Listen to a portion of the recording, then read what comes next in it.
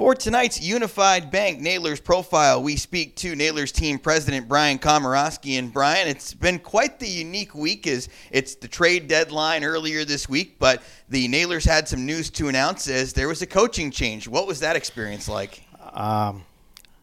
Hectic, I guess is the easiest word to say. I don't want to say it was out of the blue. I've had some discussions with Mark over the past probably month. And I think things just came to a head. I don't know all the specifics for Mark, but it was pretty hectic early in the week, especially with all the trades. Everybody knows that the reasoning was family, and this has been quite the year to be able to be where we are now going into May. The fact that the players have been able to push through what they have, essentially living life in a bubble away from their families for 4 months or so. How impressed are you with how things have gone with this first 40-plus games of the year? With the players, I got to be honest, I'm absolutely shocked and pleased with the way they've handled all of this. They had absolute restrictions put on them at the beginning of the year. They handled it like professionals and adults, and did what was asked by the league. Everyone else, and that goes all the way down to the staff. The staff had to follow the same rules. It's impressive to see for sure.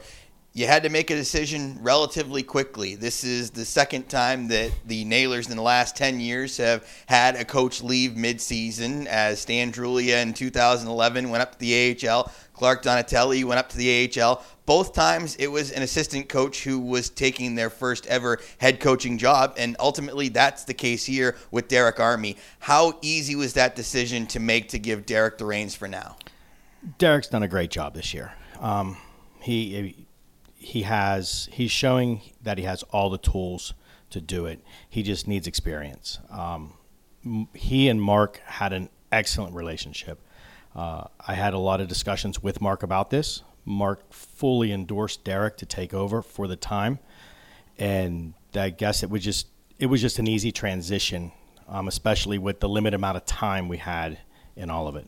What about the fan reaction to this? Because there have been a lot of hires recently that the fans have to take a couple of minutes and figure out who the people are that have been named to the head coach. But Derek is one that not only do they know him, they love him too. Yeah, I think it's a blessing and a curse for Derek. I wish him all the luck in the world with this. Being a fan favorite, being known. You hear at games how they love him. I really think the team is going to rally around him and give him the best effort that they can. In a crystal ball, I'm sure a lot of people would like to see that this may translate into October. It's not very often that you get a coaching staff that has a chance to essentially get their trial run by doing the job. Is this something that could ultimately, if things go well, maybe down the road, we're looking at Derek as being the guy? Possibly. I don't want to say definite. Nothing's definite. We'll work with Pittsburgh over the next probably 6 to 8 weeks while Derek is in charge. We'll look at all aspects of it. They'll have development guys down here working with Derek, really making sure he's the right fit. And we'll know, I don't want to say we'll know by the end of the year, but we'll have a pretty good understanding of where we're going by the end of the season. Another fan favorite will join him behind the bench as Brad Drobot retires and is the interim assistant coach. Did you see that one coming? No, I didn't. I have to be honest, when it got mentioned to me, I thought that's pretty good.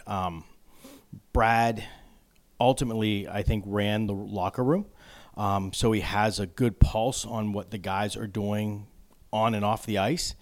It's a lot of what the assistant coach does anyways, because he really has to keep a pulse on the team and make sure that he keeps the locker room.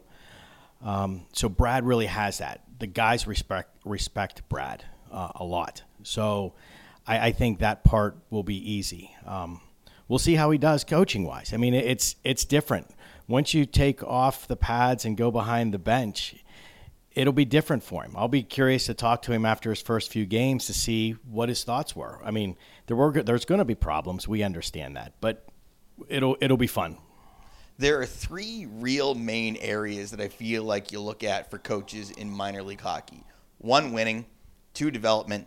but 3, community. And I think for the third one of those, community, do you think you could have found anything better than what you have, 2 guys who really seem to embrace Wheeling and are embraced by Wheeling? They will do great. I really believe Mark would have done great. Just going through this pandemic year has been very, very tricky, and we want to get out into the community. We're actually going to start getting out into the community now that the team is vaccinated, and we're going to try to ease our way back into normalcy. But I really think these guys embrace Wheeling. I don't think I've ever seen 2 players love Wheeling as much as they do. So it's good to see that. So we'll see how they do over the next 6 weeks. You have them on the hockey side. You have John Davis, a Wheeling native, on the front office side. You've got to be excited going into year 30. I am. I really like what, on the office side, John is putting together a heck of a team.